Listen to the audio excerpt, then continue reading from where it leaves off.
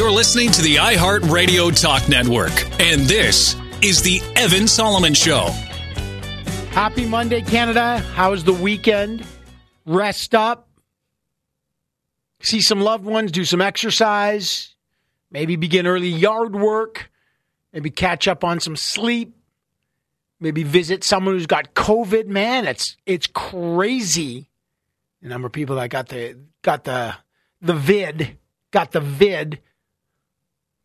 Crazy. Lots going on, though. We drove to Montreal to visit one of our kids, our beautiful daughter. And we get there, and it was one of those great nights. My wife and I get to Montreal this afternoon. She's like, yeah, I can't see you tonight. I've got to go out with some of my friends. One of my friends is in a play for school, so we're going to go see her. So I'll see you tomorrow morning. We were like, great. You know that moment where your kids are like, thanks for driving to see me. I'm busy, but I'll see you tomorrow. And we were excited for that. I remember doing the same thing. And we got a great show for you today.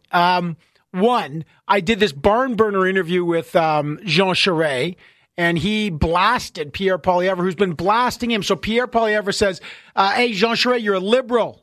You shouldn't even be running to be the leader of the Conservatives. I should be the leader. And then Jean Charest came on CTV Question Period, the show I host on Sundays on CTV main channel, and he's like, he should be disqualified from the race because of his support of not the truckers, he said, the illegal blockade. He thinks he supported lawbreakers. So I'm going to play you that, and then we'll talk about that, because that has trended all over the place. Charest is trying to fight his way back into a race where Pierre Poilievre's got all the crowds and the momentum, and he's making headlines. So we got politics. We've also got pets. This is something that I really think you will not want to miss later in the program. Because at first I thought, I do not think maybe we should do this because it's someone who says owning a dog is selfish. Now, you know, we have a dog, Puddle, our half lab, half St. Bernard. She's getting older. She's about 10 and a half. We love Puds. And we have a cat, Oliver. And many of you probably have dogs and cats and pets.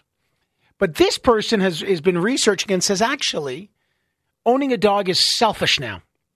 People treat it selfish. Oh, God. Don't chastise me for loving my dog. Because I don't love that. You know, when people, especially someone who's an academic, talking down to people who are just loving their dogs. But then here's what I read, and this is interesting. And this is what, you're going to meet this woman who says owning a dog can be a selfish pursuit. Okay?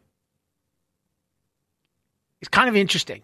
Get this. According to the stats from the American Society for the Prevention of Cruelty to Animals and the Canadian Humane Society, in 2019, there were 400,000 shelter dogs euthanized across North America. 400,000. And this caught my interest. I'm like, what? 400,000 shelter dogs are euthanized? And when you meet Molly Labenski, Molly's going to say, yeah. And people are getting designer dogs and paying thousands of dollars, and they want the perfect dog, and they're breeding and crossbreeding and ba-ba-ba-ba-laka. Why don't you just take, if you want a dog so much, save one of the 400,000 dogs that we're killing every year? And then I'm like, okay, you know what? I'm bringing on Molly. Because I had a point of view on this that was pretty, don't tell me owning a dog is selfish. Don't talk down to me. Don't tell me if I'm a good dog. You know, I've had these debates before with experts. Oh, Evan, you're a bad owner because you let your cat outside. Like, we have a big backyard. Yeah, I let the cat outside because he wants to go outside. Oh, you're a terrible cat owner.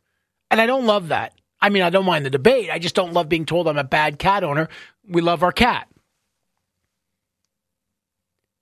But people say, oh, you don't love birds?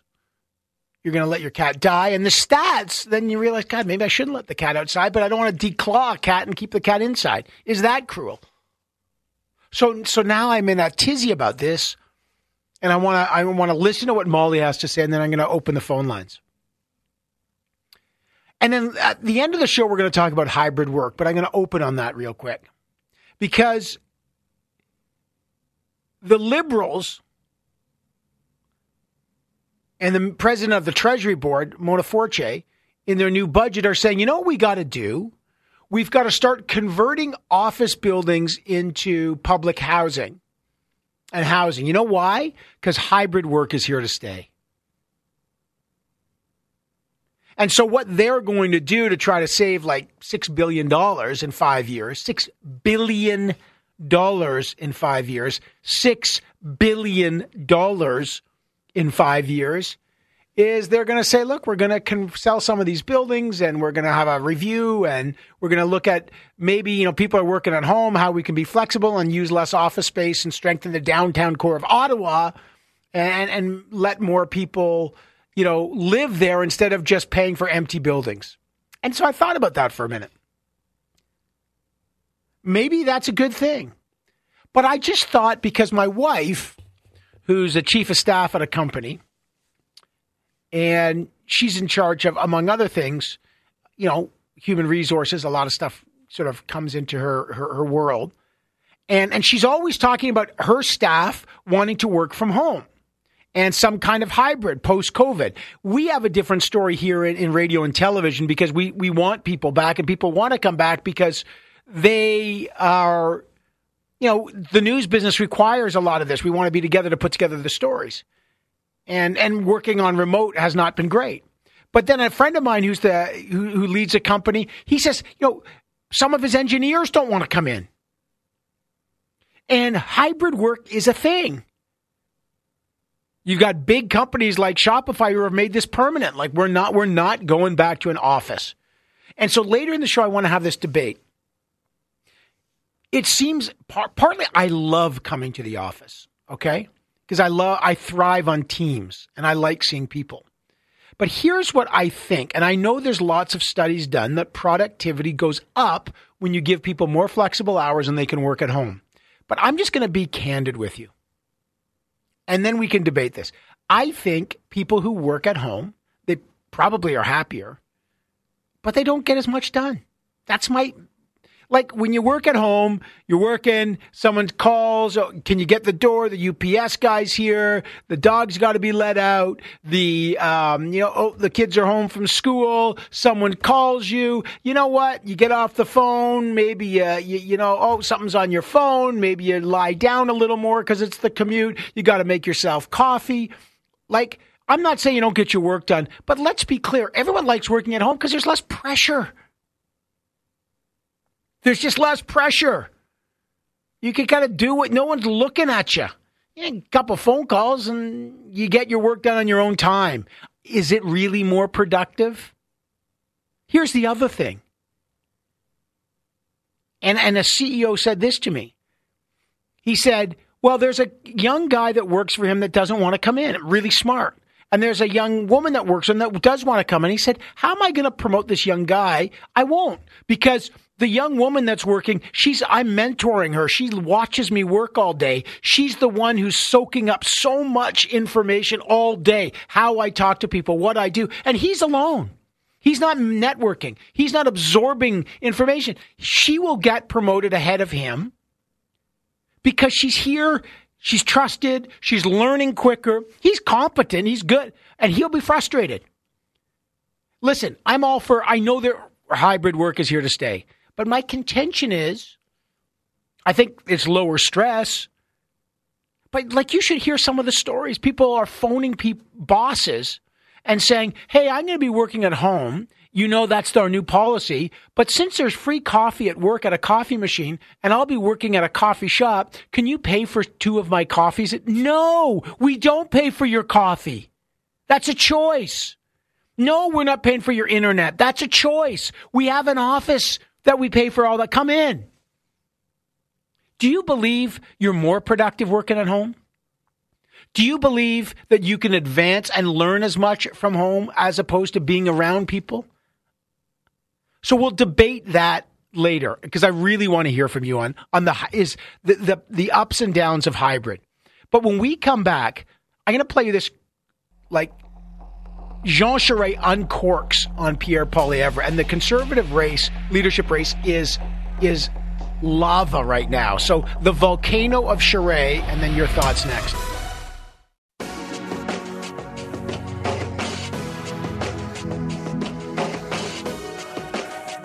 talking to the newsmakers every day. The conversation continues with Evan Solomon. So Jean Charest told me that Pierre Poilievre should be disqualified from the leadership race because of his support, he says, of the illegal blockade.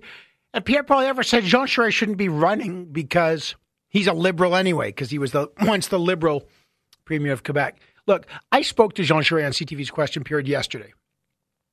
And I was going to speak about the budget and, getting defense spending up to 2% of GDP and some other issues. But it quickly pivoted to him attacking Pierre Poilievre. Why? Because Pierre Poilievre is getting crowds of like 1,000 people all over the country everywhere he goes. And this race is getting tight. And they got to sign up members very soon. So so Jean Charest came to town. So I brought him on. I had asked Pierre Poilievre to join me. He will soon. I asked Patrick Brown and I asked Leslyn Lewis, by the way, all of them to react to the budget. They all said they were unavailable, but Charest didn't. So I first said to him, you want to boost military spending to 2% of GDP, which is the NATO goal, but that's $20 to $25 billion according to the PBO. How would you get that money and still, as you claim, be able to balance the books? Where does the money come from, Jean Charest? Well, you're not going to do it overnight, obviously, especially given the seriousness of what you're spending on, which includes military equipment, procurement, submarines, drones, radars. One of the things that I would do, Evan, that I feel very strongly about is opening 2 bases in northern Canada in the Arctic, one with a deep water port, because we are neighbors of the Russians. This is about occupying our own territory and sovereignty, something fairly urgent in this world. And the war in Ukraine has been an eye-opener for Canadians in regards to our own security. We can't rely on anyone else. Stephen Harper wanted to do that, didn't happen. Well, I'm going to make it happen. And as we look to the future, this is about an urgent matter of occupying our own territory, our own sovereignty. But when would you hit the 2%? It'll take time to do it, because if you're buying military equipment, then you have to get it right. Our procurement system has been a mess. We know that. The Liberals have delayed the purchase of the F-35 7 years for absolutely nothing. I mean, that's 7 lost years under Mr. Trudeau. So we have to do it in an orderly way. It'll happen over a certain period of time, but we have to get it right. Inflation, 30-year high. Affordability is key. The Liberals in this budget said that we're going to tackle this with the housing initiative. We have the tax-free savings account, allow people to save up to $40,000 a year in 4 years. Have they done enough to tackle affordability? And if not, what would you do to tackle inflation now? Here's the problem with the Liberal approach. Here we're coming out of COVID. We have spent like never before in the history of Canada. That has fed into the inflation dynamic. And the Liberals want to spend more to be able to layer over another level of spending on areas of provincial jurisdiction, by the way. There's 2 things that we should be doing in regards to inflation. One is controlling spending, bringing it down. That's the part that we control, because we don't control everything about inflation. The second part is reducing, I think, the tax load of Canadians. Okay. I did that in Quebec, by the way, in the Great Recession, and that had a very positive effect on the economy, but also allowed middle class and lower income people to have more money in their pockets. But to be fair, they are reducing the debt to GDP ratio. In 4 years, they say the deficit is going to be about $8 billion. The economy is growing, unemployment's low. I understand inflation's given them more revenues, but what would you cut then if you're going to do it? The problem with saying that, by the way, is that you're 4 years out and things happen. Is there anyone who's listening to us today, that there would be a war in Ukraine? Only 6 months ago.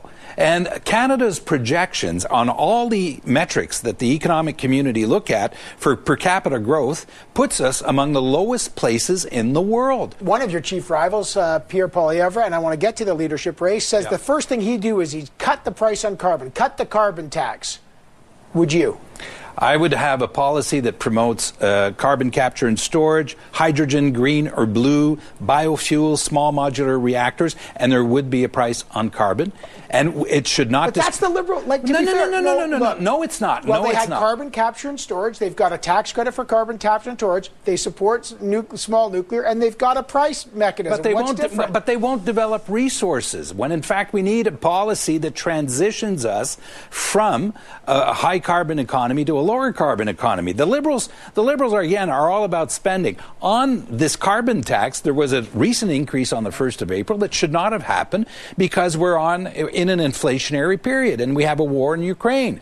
The tax should have been simple and flexible enough that if you have that kind of situation, don't do it. But allow me to finish. It can't discriminate against rural Canadians. It cannot be a wealth transfer tax for the country, and it has to make sense. But let me also add this. Our carbon position going into the next campaign cannot be a slogan. And if the only thing you're offering is a slogan, the Conservatives will be dead in the water. It has to be credible, simple, flexible. Mr. Poilievre has hit on you, as you know, you and I have talked about it, as a Liberal, right? He's attracting big crowds, sir. Like, I'm telling you, you're seeing 1,000 people there, and I've seen some of your crowds, 500 in Quebec, but smaller crowds. He's got momentum. He's talking about axing carbon price, cutting things, getting rid of the gatekeepers. Now, you've become very much more openly critical of him.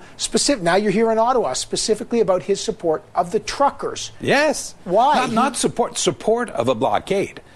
I mean, what he says he supports freedom. No. He says he supports freedom. Excuse me. I mean, were you mistaken? I mean, he actually didn't support the blockade. What you saw, what he did was he was out there. He was out there with the truckers. You sound like you drank the Kool-Aid here. No. He was out there with the truckers. I'm giving you his view. Evan, everyone knows that Pierre Poilievre supported the blockade. And I don't care how much spin you put into it. Here is someone who makes laws and says, I can break laws because I'm above the law. Well, I'm sorry. If you want to be a leader of a party, if you want to sit in the House of Commons and make laws, you have to obey them. The laws of the land are not a buffet table from which you choose what you want or do not want to support. And if you say to Canadians, I want to be the leader of the Conservative Party and I want to be the chief legislator of the country, but I don't have to obey the laws, I'm sorry. That's not just a failure in leadership. It disqualifies you, as far as I'm concerned, as being someone who thinks or aspires to be a leader of a party. But, sir, he would say he doesn't support any illegal activity. He just supported the truckers. And by your logic, what about Candice Bergen, the interim leader? She was out there. Andrew Scheer, the former leader, he was out there. Lots of conservatives were out there. I'm sorry, Evan. I mean, it's not that easy. He supported blockades that forced people to close down their businesses, that made us lose jobs, that even had the White House, Evan, call up the PMO here in Ottawa and say to Prime Minister Trudeau, do you want us to clean this up? I mean, that's how far this thing went. So you think he should be disqualified for... I'm saying as he goes into this race that if he supported blockades, that how can he make the argument that I can be a leader of a party and a Prime Minister of the country and not obey the laws of the land? I mean, clearly, every Canadian saw this. So now he's going to tell us that what happened actually did not happen? I'm sorry, it's not that simple. He cannot redo the past, and he can't actually invent events. He supported the blockade. There's consequences to those decisions, and one of the consequences is that he should not be a leader of a party, even less a prime minister, and make laws if he can't obey the laws that he himself will vote for. He wants to make Canada the crypto capital of the world. He says that, he talks a lot about the central bank because he believes it's printing money and causing inflation. Too much money chasing too few goods, and he will stop the printing of money. And one way he's talking about is the crypto capital. He's talked about opting out of inflation through Bitcoin. What's your response? You had Stephen Paulas on this show who made a comment about that because he also affirmed that this was a way of getting out of inflation. Here you have someone who is the governor of the Bank of Canada, extremely credible on this issue, who says, excuse me, I'm sorry. That's just not the case. This is bizarre. Not only is it wrong, it's just simply bizarre. But crypto's the real. But cryptocurrency is here to stay. But cryptocurrency needs to be regulated and needs to be understood. But I'm concerned, you know what worries me? There's people who are going to listen to him and put a lot of money into cryptocurrency and are going to be wiped out. Well, that's Jean Charest. As I pointed out to him later in the interview, well, you can already buy ETFs of crypto. But I want to know what your sense is. In response to that interview, Pierre Poilievre has said this guy's increased the sales tax. Jean Charest is a liberal. Jean Charest is not telling the truth. I mean, it's getting ugly. People are calling each other liars, trying to disqualify each other. I want you to react to that. Does that 1-855-633-1010, 1-855-633-1010 or 71010, Do political insults or these kind of attacks turn you off or help you? Next.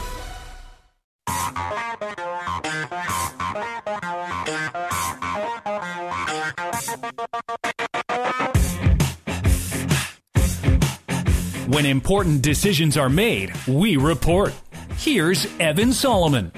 So I want to hear your thoughts about this Conservative race, which is heating up. Jean Charest told me on CTV's Question Period on the weekend, Pierre Poilievre should be disqualified from the leadership race. Get this, disqualified from the leadership race because he supported what he says is I'm going to show you the clip. He says not just support the truckers during the protest, but the illegal blockades. Here he is. And if you say to Canadians, I want to be the leader of the Conservative Party and I want to be the chief legislator of the country, but I don't have to obey the laws, I'm sorry. That's not just a failure in leadership, it disqualifies you. Okay, that's Jean Charest. And then on the same time, you have Pierre Poilievre calling people like Patrick Brown a liar and Jean Charest a liar and saying he's a liberal anyway, so he shouldn't even be running. Do these insults turn you off? Or do they say, you know what, I like a robust race. I want these contenders to go at it in a heavyweight punch-up and see who can stand the heat, because this is important. 1-855-633-1010 or 71010. By the way, yes, I asked Pierre Poilievre to join me on Sunday. I asked Les and Lewis and I asked Patrick Brown. They have before, but they were unavailable this weekend. 1-855-633-1010 or 71010. Evan, I'm a liberal, and I'd vote Conservative if Charest was the leader. He sounds and acts like a prime minister. Well, that may be the Charest pitch, right? That he can actually win Liberals. If we wanted Charest, Evan, we would have stuck with O'Toole. That's the knock. They've tried this already. O'Toole was knifed in the back and the front. Evan, reaction is not the solution. These attacks are embarrassing. Greg in Brampton. Evan, what law does Jean Charest claim Pierre Poilievre broke? Because there's no laws controlling opinions, and there should not be. Jean Charest has proven himself to be questionable values that are not in line with Conservative voters. I think his sense, and I think you're making a good point, is that he supported that Pierre Poilievre himself didn't break laws, and I think he should be very careful there. But I think he's saying he openly supported an illegal blockade, something that was called illegal. I was trying to say, I know Pierre Poilievre was there. I know he openly supported the truckers, and it certainly looked like he was supporting this protest and the blockade, but it's not like he was out there saying, keep the blockade going, although he would say, keep the momentum going. Let's take some calls. Man, this is amazing. Jewel in Montreal, what's cooking? Great show, Evan. I just like to say one thing. I'm a diehard liberal, but I think conservatives should get their act together. Instead of fighting among themselves, they should look how to be a prime minister and run the country. And I don't think Pierre Poilievre has any ingredient whatsoever. I think Patrick Brown and Jean Charest has little chance, but the way Trudeau make the coalition with NDP, I don't think they have any chance whatsoever. Well, we'll see. Jewel, I appreciate the call. Look, the deal with, it's not a coalition, but the power sharing arrangement, not even power sharing, the deal to keep the Liberals in power in return for spending programs like on dental and pharmacare may well make it more difficult.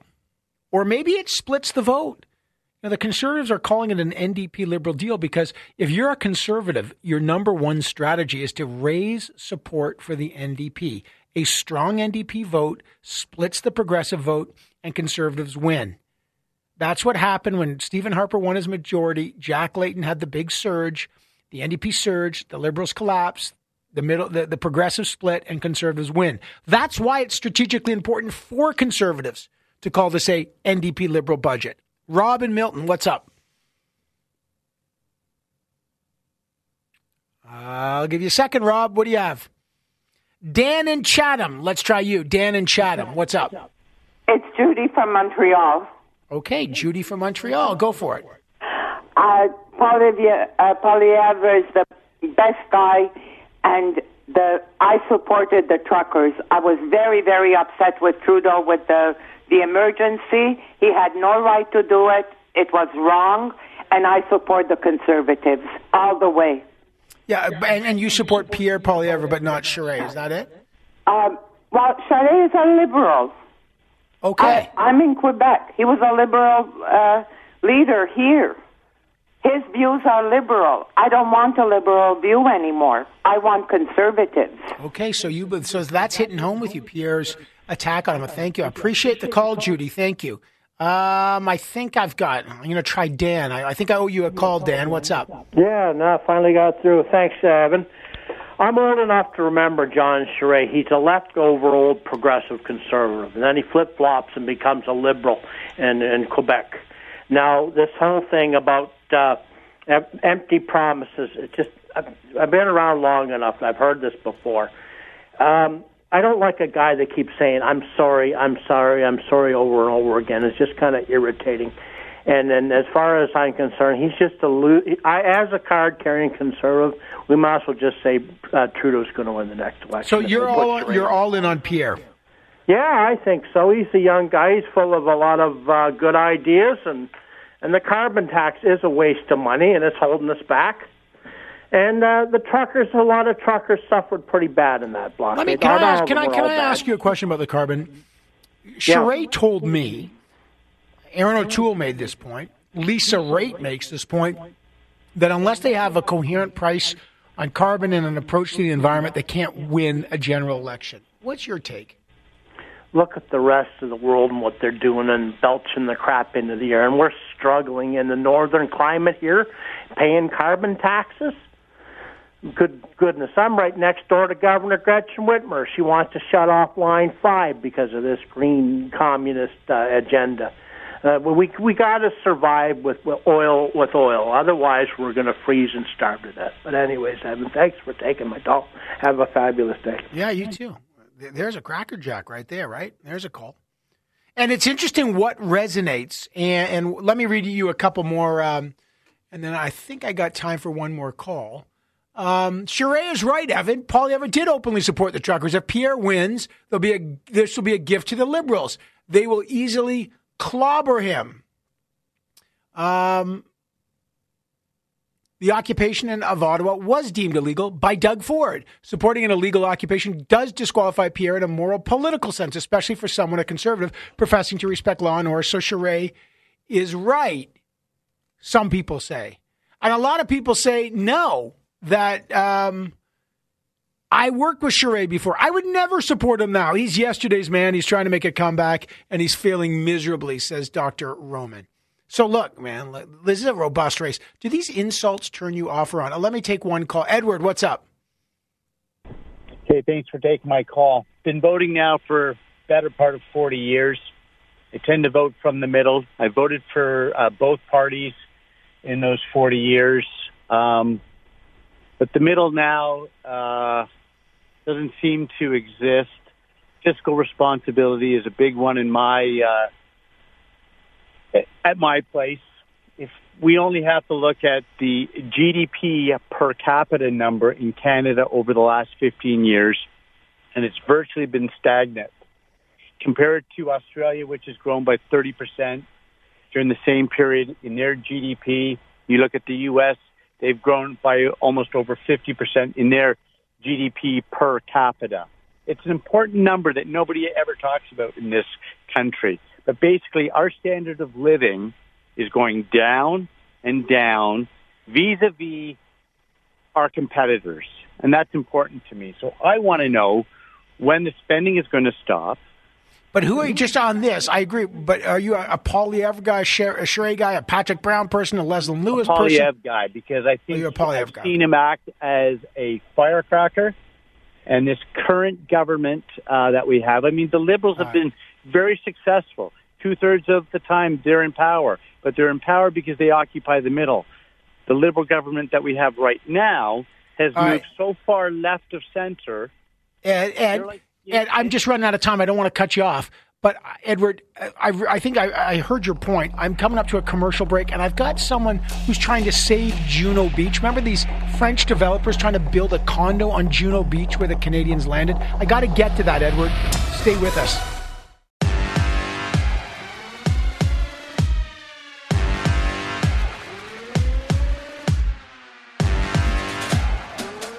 Helping you through these unique times.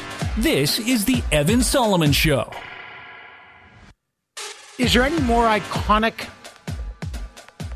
Canadian place around the world? A place associated with bravery, sacrifice, and freedom. Bravery, sacrifice, and freedom than Juno Beach. Juno Beach in France, one of the 5 beaches, finally, that the Allies used to take back Europe from the darkness of Nazism on June 6, 1944.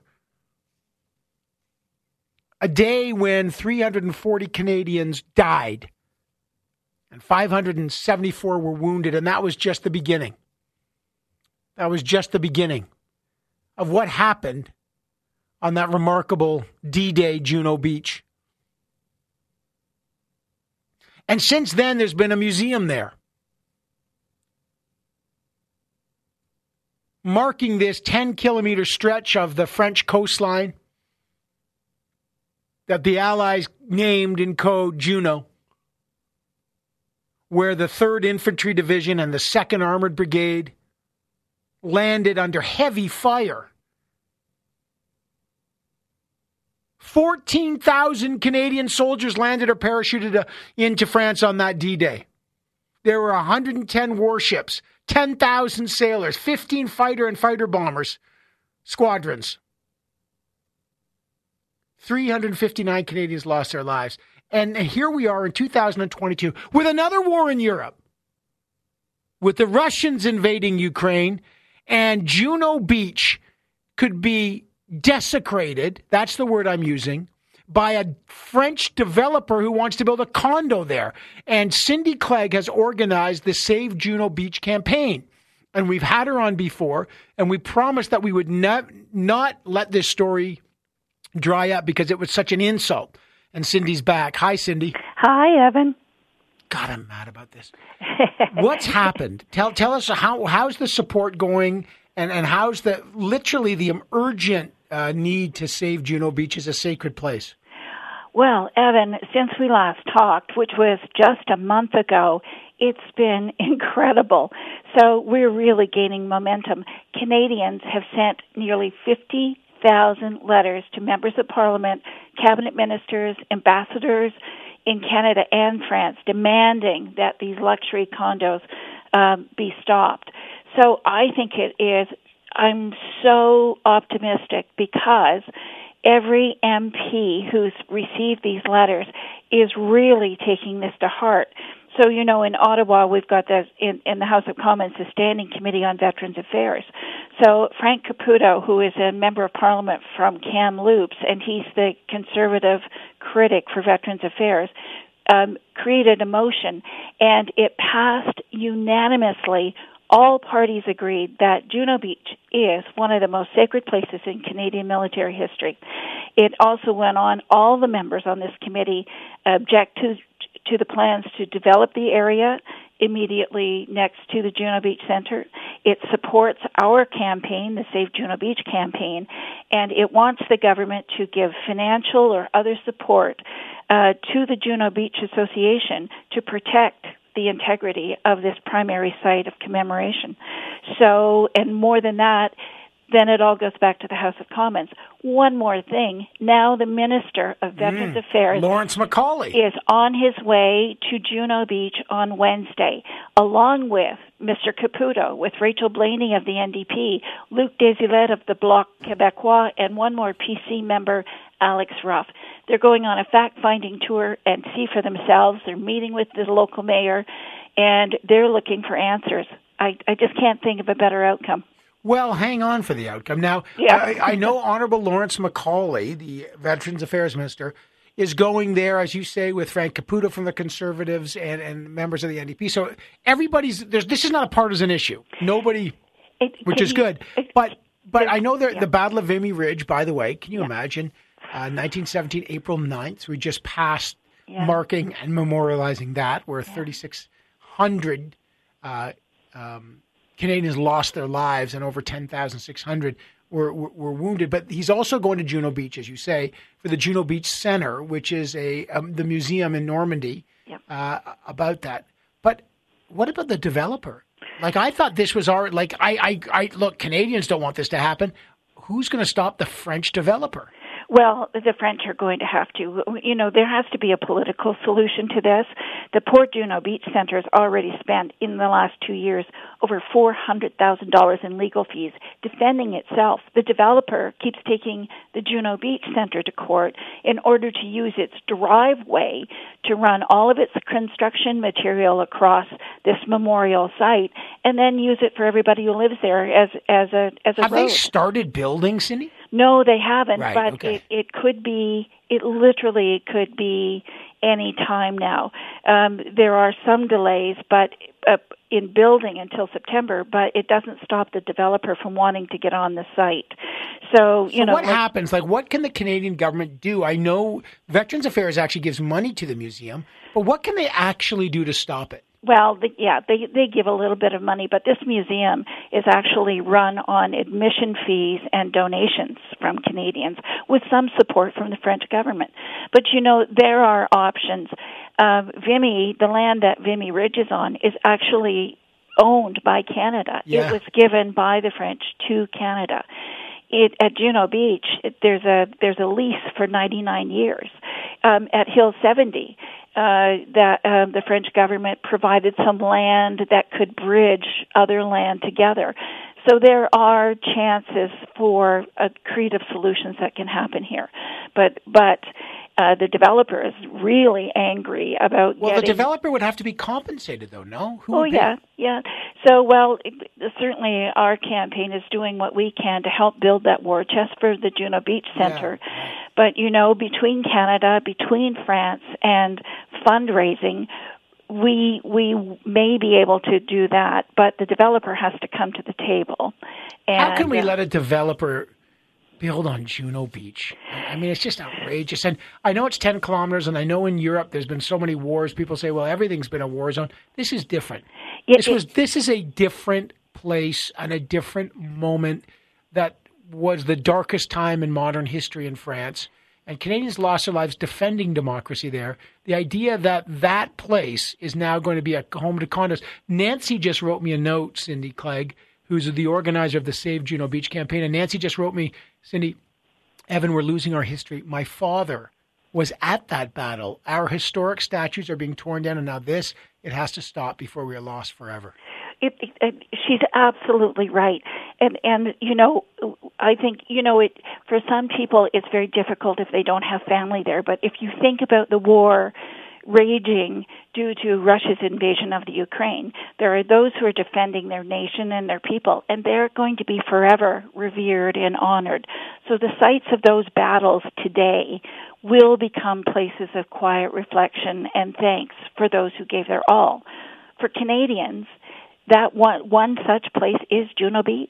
Yeah. And it's an extraordinary example of where Canadian acts of personal courage played out for what they call the longest day. So I think one of the issues is that people in Canada didn't know. The government wasn't aware. Cindy, I'm hitting my brakes. Cindy Clegg, the organizer of Save Juno Beach, came in. Cindy, I promise you're coming back. We are on your side.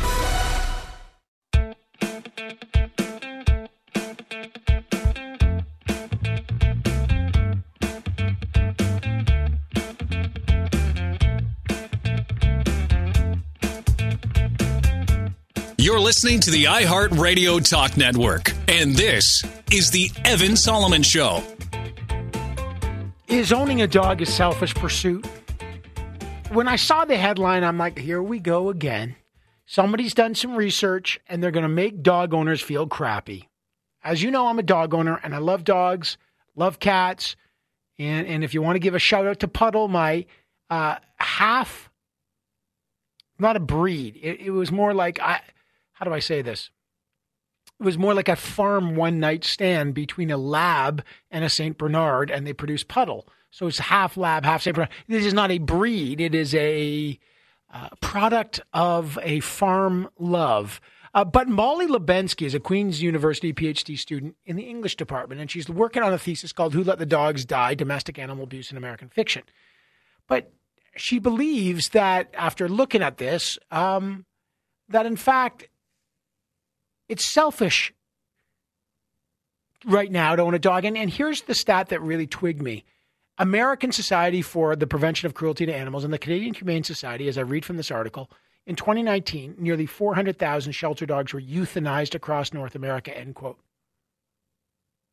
And Molly Labenski joins me now. Molly, that stat really changed my view, because how does that stat and what does it tell you about pet ownership in North America? Yeah, thank you for asking. I think it's because we've developed a bit more of an entitlement when it comes to the types of animals we want to own. So it's not necessarily that all pet keeping is a selfish pursuit, but I think when we get into the designer dogs and the customization of dogs to meet our own personal needs, that's where we kind of reduce them from reduce them to more of a commodity versus a companion.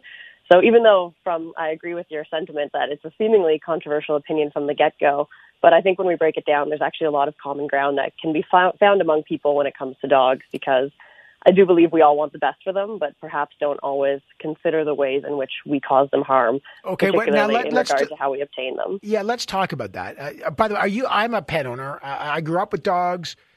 My wife grew up with dogs. My kids love a dog. I love a dog. What's your say? Are you like a dog person? I am absolutely a dog person. Grew up with dogs with my family, and I recently adopted my own dog during the pandemic. What'd you get, Molly? I ended up getting a 2-year-old Australian Shepherd who was surrendered for biting and food aggression. But I think he's a great sort of poster child for adoption, because I wasn't even trying to get a specific breed or a young dog, and I ended up with such a great one. So I think if people put in a bit of effort to adopt, they can still kind of meet those specific needs that they might want without having to go to a breeder and contribute to the cycle of euthanasia that happens in shelters. Okay, let's get to the controversial part, and then we'll go backwards, because this is a big deal. Why do you suggest that owning a dog nowadays can be a selfish pursuit? What is selfish about it? Yeah, I think if we look towards the reasoning for why people want to get dogs, I don't think we really question it enough, because they are so great and they bring so much joy to our lives. But I think if you were to really break it down and ask individuals why they want a dog, it's sometimes difficult to come up with a reason that is truly selfless or altruistic. A lot of the time it's people want to get more exercise, so they think a dog will help them do that, or couples want to test the waters by seeing how they parent a dog before they decide to parent a child. But isn't that okay? Like, so what if they say, a dog is a walking coach? Why is that so bad? I think because it tends, when we're going for a personal fulfillment in some way, we do tend to neglect the dogs that are already in shelters. So once personal agendas are at the forefront for why we're purchasing dogs, I think that's when we fall into that territory of going for the designer dogs and customizing them to fulfill those needs even more thoroughly. But so you're saying that someone that goes to a breeder of any dog, or someone says, "Oh, I want a Labradoodle," that's selfish just because they want a Labradoodle, they don't want to go to the shelter? I think you could find a Labradoodle in a shelter. There are a lot of hypoallergenic dogs available if you put in the time to search for them. But yeah, I would question someone, why specifically do you want a Labradoodle? What is it specifically about that genetic combination that speaks to you, and why is it so important? But I just want, everyone's got different tastes. Like, someone says, I love, Chihuahuas. And I'm like, I don't. By the way, my brother-in-law has a Chihuahua. I'm like, it's not for me. I could never own a Chihuahua. It's not a thing that I'm attracted to. I like a bigger dog, or people have different tastes. Maybe someone says, I really want a purebred. I've always loved, Newfoundlanders, or whatever the dog is. Why is that? Like, who are we to decide what's selfish and not? That's my question. Mm-hmm. Yeah, absolutely. And there's no need to necessarily ever obtain a dog that you don't like. So I think I'm more so trying to draw attention to the ways that you can go about getting a dog in perhaps a more ethical way. So even if you get a dog from a breeder who you treat wonderfully and love for its entire life and spoil, it doesn't exist in isolation from animal cruelty. The actual process of breeding dogs involves a lot of harm to the animals. Often the mother dogs are discarded or surrendered to shelters once they're unable to keep breeding and producing an income for the breeders. So I think that's where, whenever money is involved or income is involved with animal life, I think it's a bit of a tricky territory to navigate ethically. Okay, but I'm speaking to you, Molly. Molly, and I know you love dogs, and I get this, but and I have a question from a listener here at 71010. But like, you know, there's a lot of people saying I bought it from a great breeder. I love my breeder and I love my dog, and they don't want to be talked down to and say like, hey, now I'm told I'm selfish because I didn't go to the shelter. Like, I'm just trying to figure out if that's a positive way to kind of reach out to people to make them feel crappy about their dog choice.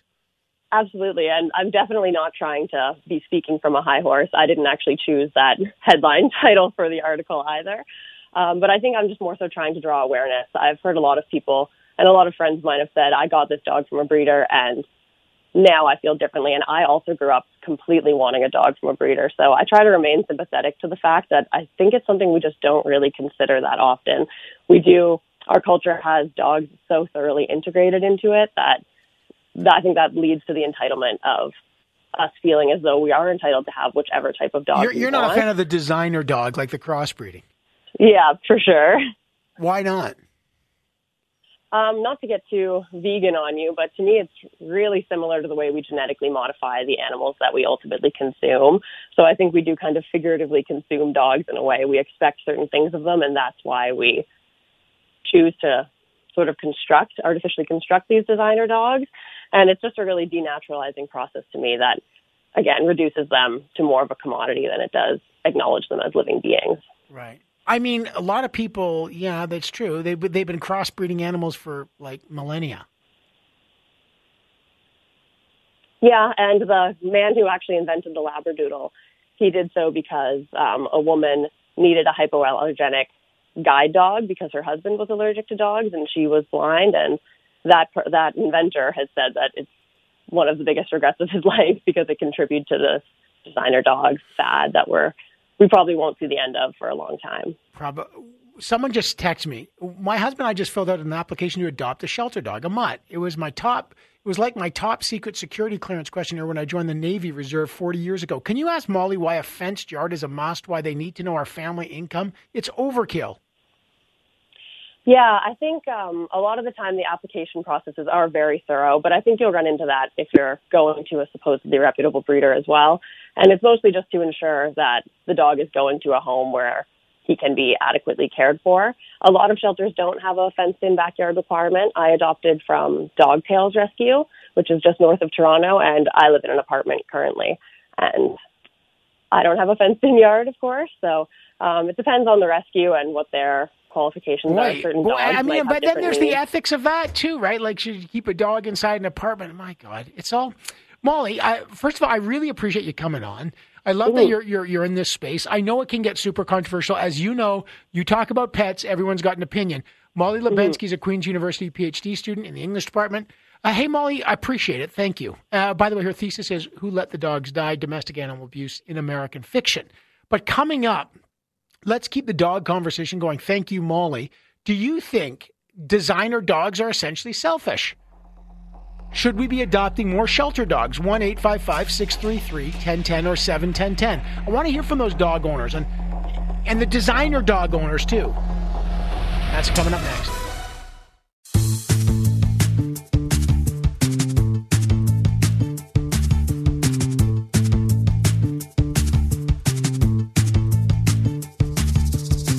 From coast to coast to coast, the newsmakers talk here. This is the Evan Solomon Show. Is owning a pet dog, selfish? Especially a designer dog.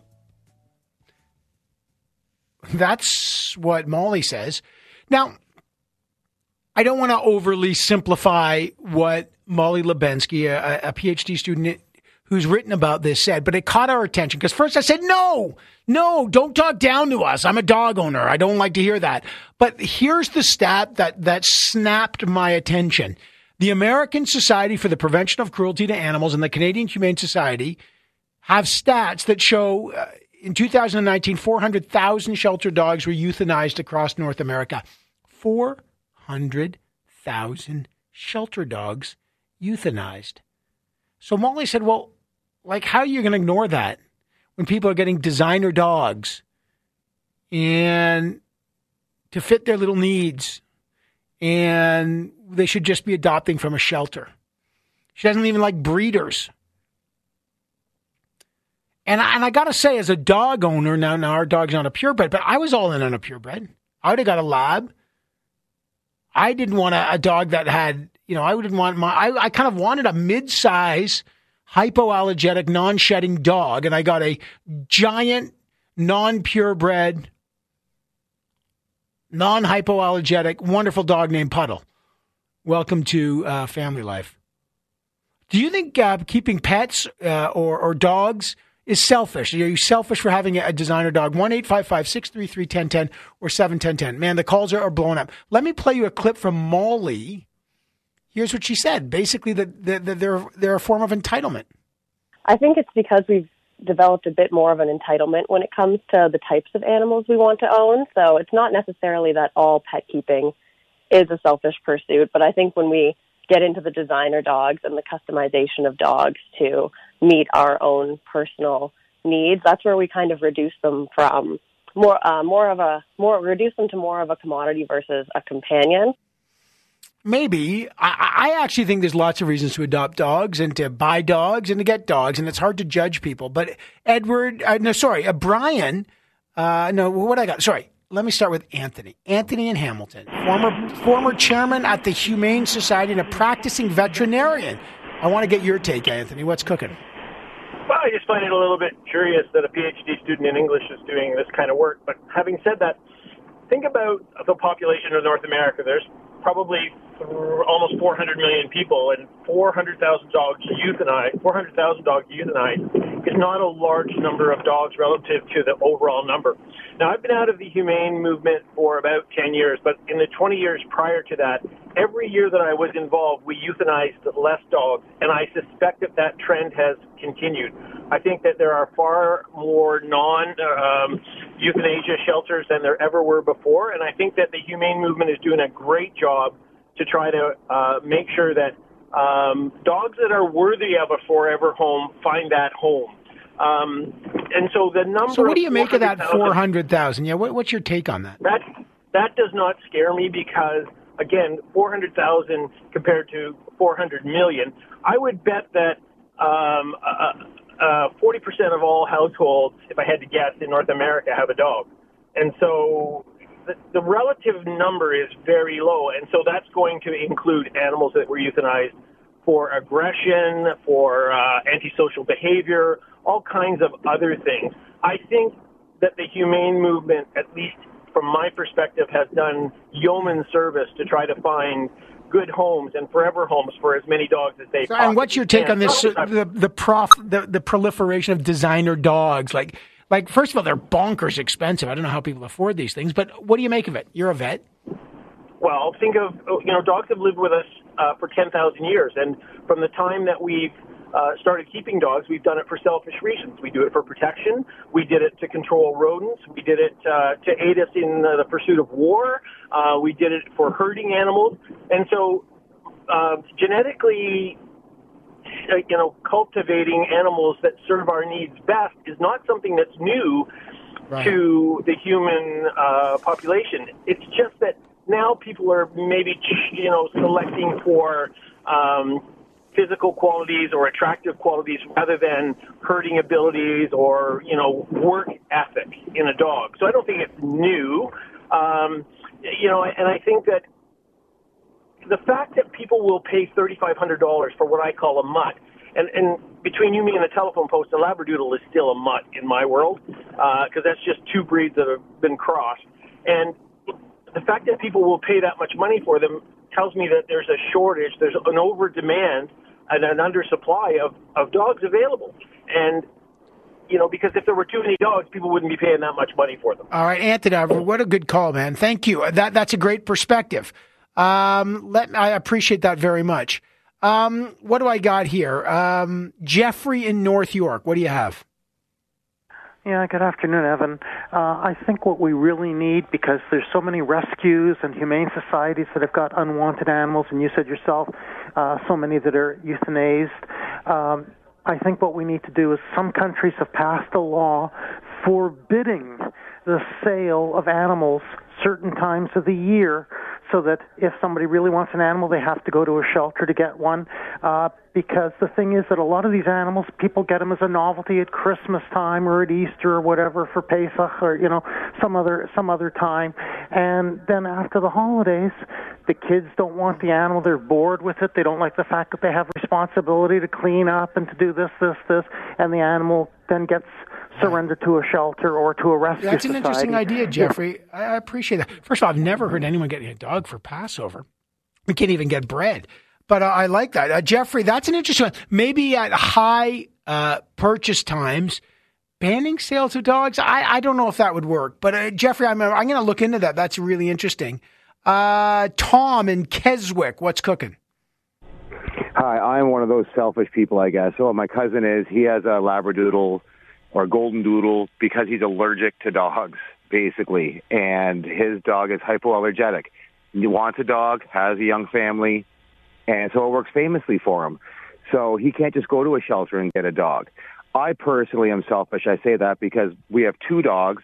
They're black labs. They are gun dogs. And come hunting season, you have never in your life seen a dog so happy as one of these labs going out to fetch a dead bird. It is unbelievable. And it's much more success kill rate, too, if you want to look at it from that perspective, where the birds are down, the dog is getting it. Yeah. And that's what they were bred to do. So they were designed over who knows how many centuries to fetch dogs, like the first chap was saying about the working dogs. They're working dogs, so they were designed to do this. I don't see anything wrong with that. And I will say one thing. When I was originally looking for a lab 15 years ago, I went to the OSPCA. I told them outright, do you have any labs coming up? See their pedigree or whatever. Actually, yes, we have a female bitch. We have a bitch right now. She's about to have puppies. They might be purebred or a little bit. I said, oh, that's wonderful. I'd love to see her. And I want to see, how trainable she would be for her puppies. I want to use them for hunting.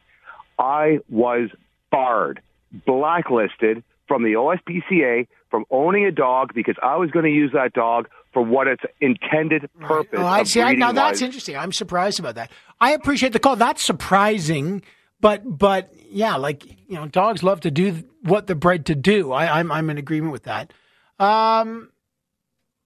That's really, really interesting. Okay, I don't think I have time for another call, do I?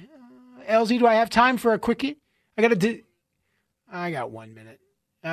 You know what? I got so many calls on this. I know we've got someone with a designer dog, but Igor said, Igor, I'm just going to paraphrase what you're saying. People should be held accountable for having to surrender their pets. But what does that mean? I wish I had a little more time. Look, if you buy a dog and you don't like it and then you turn it back, should you have to pay? What if someone dies and they've left a dog and there's no one to care for it?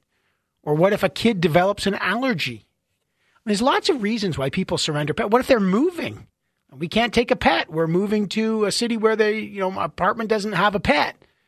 So there's lots of reasons. I think we should be very careful in general judging people for why they become pet owners. I know there's lots of laws and rules, but why don't we back off judging people? Can we not say that anymore? Stop judging? We'll take a break.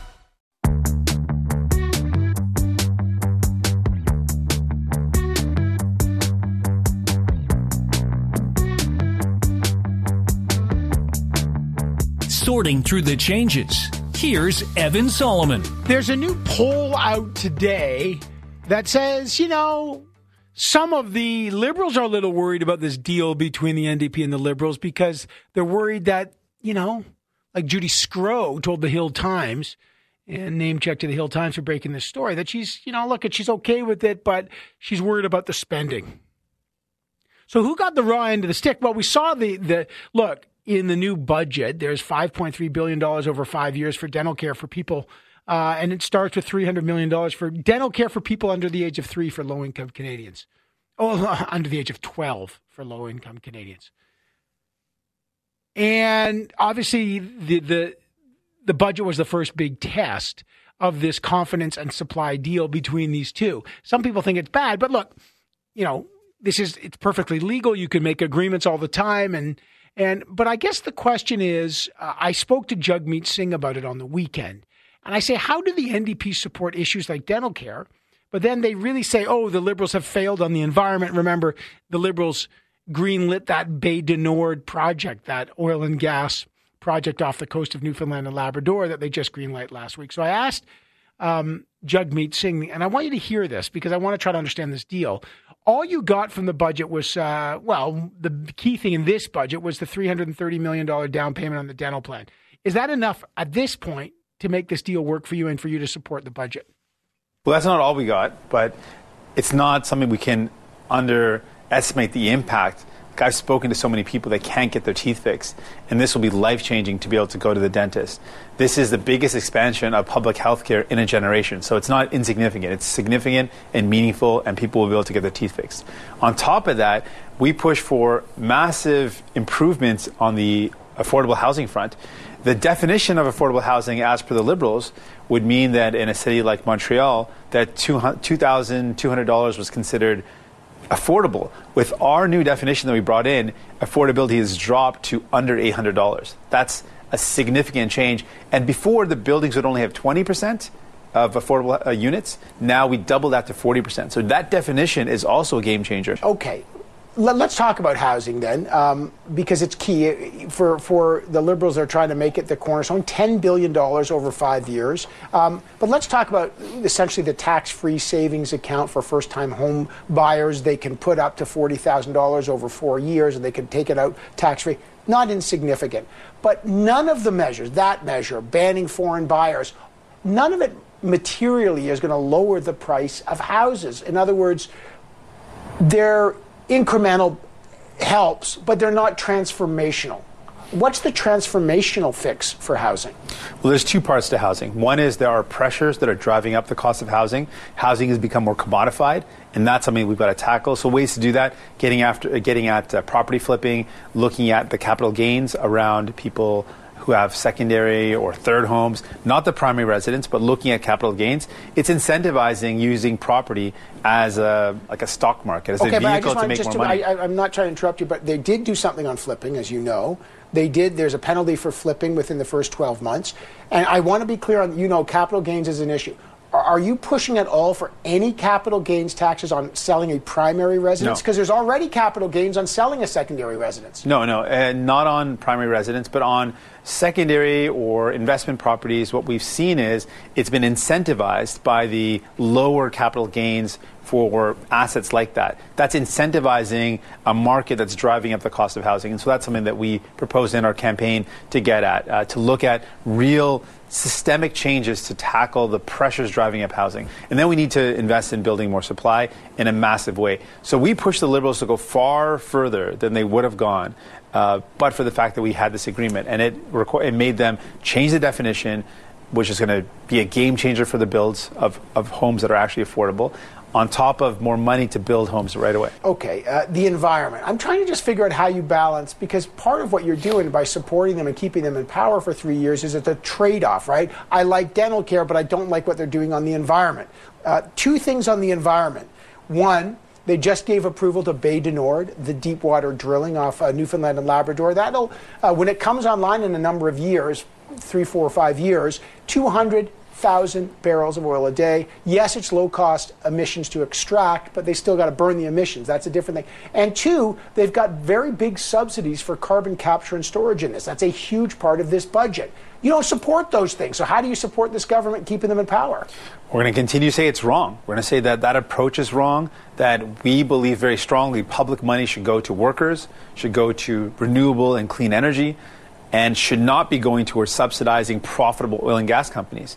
But what you're suggesting is when people are telling us they want Ottawa to work, they sent us here just 6 months ago to get help to people. And we got dental care, the biggest expansion of public health care in a generation, that the only way we can do anything is to then force an election where people will spend weeks and weeks dealing with that instead of getting help that they need.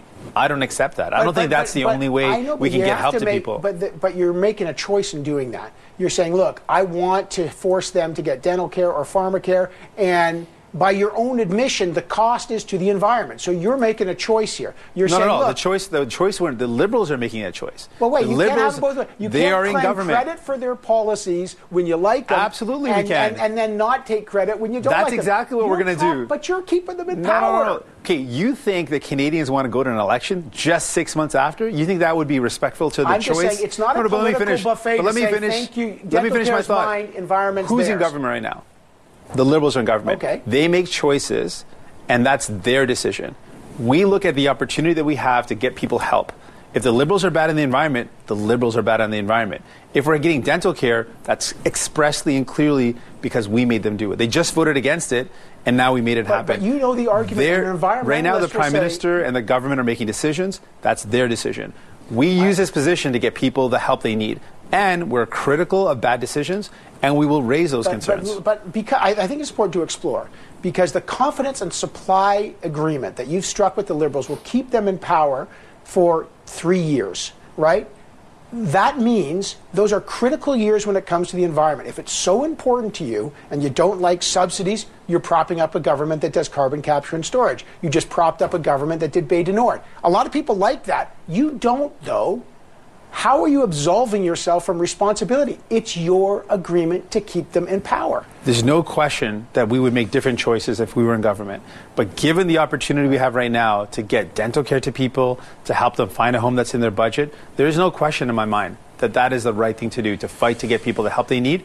And we'll continue to fight on things that we disagree on. We're going to continue to oppose their decisions and raise concerns about things like the increasing subsidies to profitable fossil fuel companies instead of increasing investments in renewable energy. We will raise those concerns. But is your just last question, because I think the politics of this is interesting. Is your leverage on that stuff kind of weak? Because now that they've made the deal, the $330 million they gave for dental care, they say, well, Jagmeet Singh can say all he wants about the environment. We've got his vote anyway. And your leverage goes from here, and immediately it goes to nothing because you have no political leverage over them now. Well, really, at the end of the day, this is about what people chose. People chose a government. I respect the choice of people. I don't agree with the decisions that this government's making, but people chose this government in a full and fair election.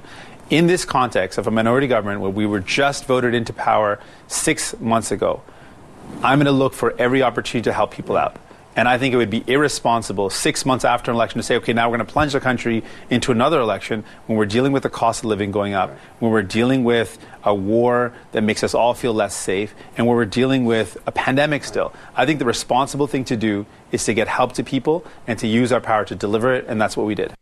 Okay, what do you think of that? That's a good back and forth with the leader of the NDP, Jagmeet Singh, on how he defends the deal. On one hand, I've got that. On the other hand, I let them get that. If you're a progressive, what do you think? If you're a conservative, what do you think? If you're a liberal, what do you think? Do you buy that rationale? Does it make sense to have this deal? I was given a good press. I'm pressing him hard there. How do you take credit for dental care, but then absolve yourself of responsibility on the environment if you disagree on that? And he said that they elected a government. I'll get what I can get out of them. But it's more than that. You made a deal with them. So just text me on that. I'd love to hear from you because I'm trying to understand that, and I'd love to hear your point of view, as I always do. Coming up next, though, is hybrid work here to stay? The federal government says it is. Are you less productive when you work at home or more productive? My argument is less. But find out. If you're productive, send me a text at 71010 or 1-855-633-1010. Making sense of the latest news. You're listening to The Evan Solomon Show. Federal government says it's going to make hybrid work permanent. They're going to convert some old office buildings in Ottawa over 5 years to residences, and they're going to save $6 billion, and people are more efficient. Is hybrid work here to stay? Probably. Is it more? Are you more productive when you work from home? My argument is no, but there's a catch. But I'd like to hear from you. 1-855-633-1010, 1-855-633-1010, or 71010. Studies have shown, look, people think it's here, and we know that. There's lots of studies about the move towards permanent hybrid work. Shopify, Facebook, all the big tech companies are doing it. I get it. Like, and whether the guy, the richest man in the world, Zuckerberg, he's like, I really like working at home. Really? You're worth $125 billion, buddy. Yeah, you're working at home is like, yeah, of course you like working at home. You know, the kids screaming. Like, sorry, a billionaire, a guy worth over $120 billion telling us that he's okay to work at home is goofy. Stupid. It's arrogant. But look, there's lots of studies on this. And one of the reasons why, look, I believe people are less efficient at home. You don't work as much. You work later hours. You don't absorb as much. It's not collaborative enough.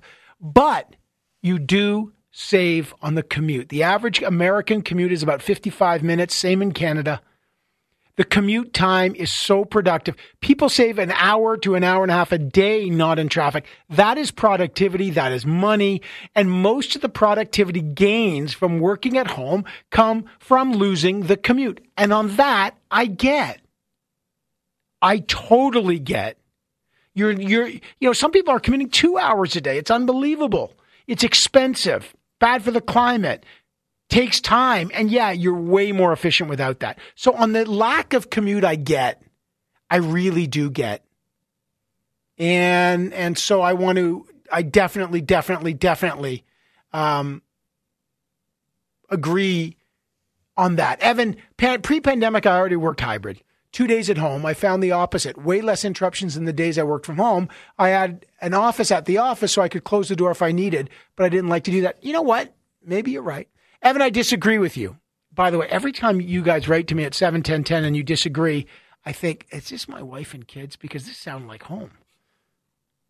I haven't won an argument at home in like years. So I feel like I'm working at home now. Evan, I disagree with you.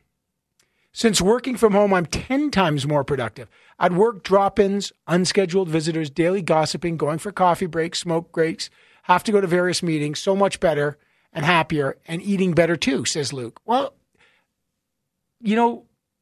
I always love to say don't generalize, and I stand to be corrected here.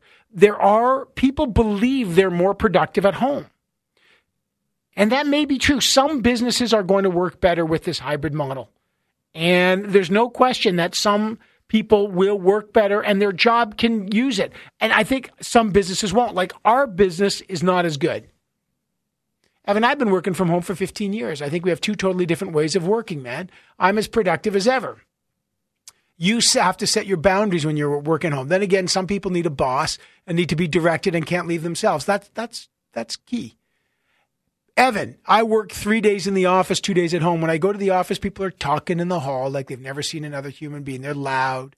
I itemize my share calendar, get tasks done when I'm home. I pass something about an audit file. I get edit results. I've never failed my KPIs. Yeah, you know what? Do I have to rethink this, folks? 7-10-10. Do I have to rethink this? Do I got any call? We were having a bit of folks, I know we've got a bit of a text, a caller issue here. We're not getting that many calls through for some reason. We just got an issue with the 1-855-633-1010 line. I just want to be transparent about that. I'd bring you on. So I'm going to read more texts at 7-10-10. But if we can get the 1-855-633-1010 done, we'll have to fix it up. But we're getting, we just have a problem there. So if you're calling and you're feeling a little frustrated, I can't get the calls on air right now. It's called technical things. And we're at work. If we were at home, ironically, probably would work extremely well. Evan, working in the office, I work 9 to 5. At home, I have an average of 9 hours a day and I get more done. But Lena, is that good? You want to work 9 hours a day, Lena? Evan, if you're not as productive at home, then that's on you. I would say overall, most are at least as productive or more, says Jess. I am getting the sense here at 71010 that most of you think you're more productive at home. Without a commute, my stress levels have dropped significantly. I'm never late due to traffic. That's worth its weight in gold. You're right. I have taken post-COVID, because you hear me cough, post-COVID, because COVID, for whatever reason, kind of got in my lungs, and I didn't have a bad COVID experience, but it's persistent. I've taken a walking 45 minutes to work. And I do my meeting with Sam sometimes on the phone, and I got to say, I love that. That actually de-stresses me. But working from home was good. Like, I liked it. I loved it. I mean, I like the hybrid model, but I just had this sneaking suspicion I was not as productive. And maybe that's on me. And I used to, listen, I'm a pretty disciplined guy, but maybe it depends on the business. I could tell you that the texters are overwhelming that they like working from home. And I miss working from home. I was so much more productive. I had less stress. I had less anxiety. I could focus a lot easier on what was needed to be done, says Victoria. Vic, you may be right. Evan, home has the TV, all the honeydew projects, Wi-Fi, and no boss staring you down. I'm way more productive. I would love it if my husband worked from home. I wouldn't be so lonely. Oh, my God, I wouldn't be so lonely. Oh, there you go. So is this here to stay? Like, just text me, because I know we're coming to 2 minutes left in the show, and I know the phones are probably blowing up, but I can't get to the phones because we're having a text and call situation, but which is totally fine. But is there a sense now, like overwhelming, because I think CEOs are listening. I am getting the sense anecdotally from my qualitative research here that most people, and if you're a pollster listening, let me know, most people, if they could, would like a hybrid model. You know, come in 2 or 3 days a week, work 2 or 3 days at home. Come in 2 or 3 days a week. Now, some bosses do this. They'll say, okay, you've got to come in on Monday and Friday, but you can take Tuesday and Thursday off. Because if we let people stay home Mondays and Fridays, they're just going to take long weekends. It'll be, quote, abused. So if you're going to give people the hybrid, say, come in Monday, take off Tuesday, come in Wednesday, take off Thursday, come in Friday. And some say that's crazy. That's a lack of trust of your employee. It shouldn't be about what you think they're doing. It should be about measuring their productivity and are they getting their work done? And if they're getting it done, who cares if they're in the office or they're in wherever they are on a boat? And the government says this model can save the government $6 billion over 5 years. But I just wonder what's happening to do we have to redesign our homes and our furniture, and are you getting the right seating? But just text me, man, this is so great. Maybe it is here to stay. Anyway, I'm at work, and if you're at home, enjoy.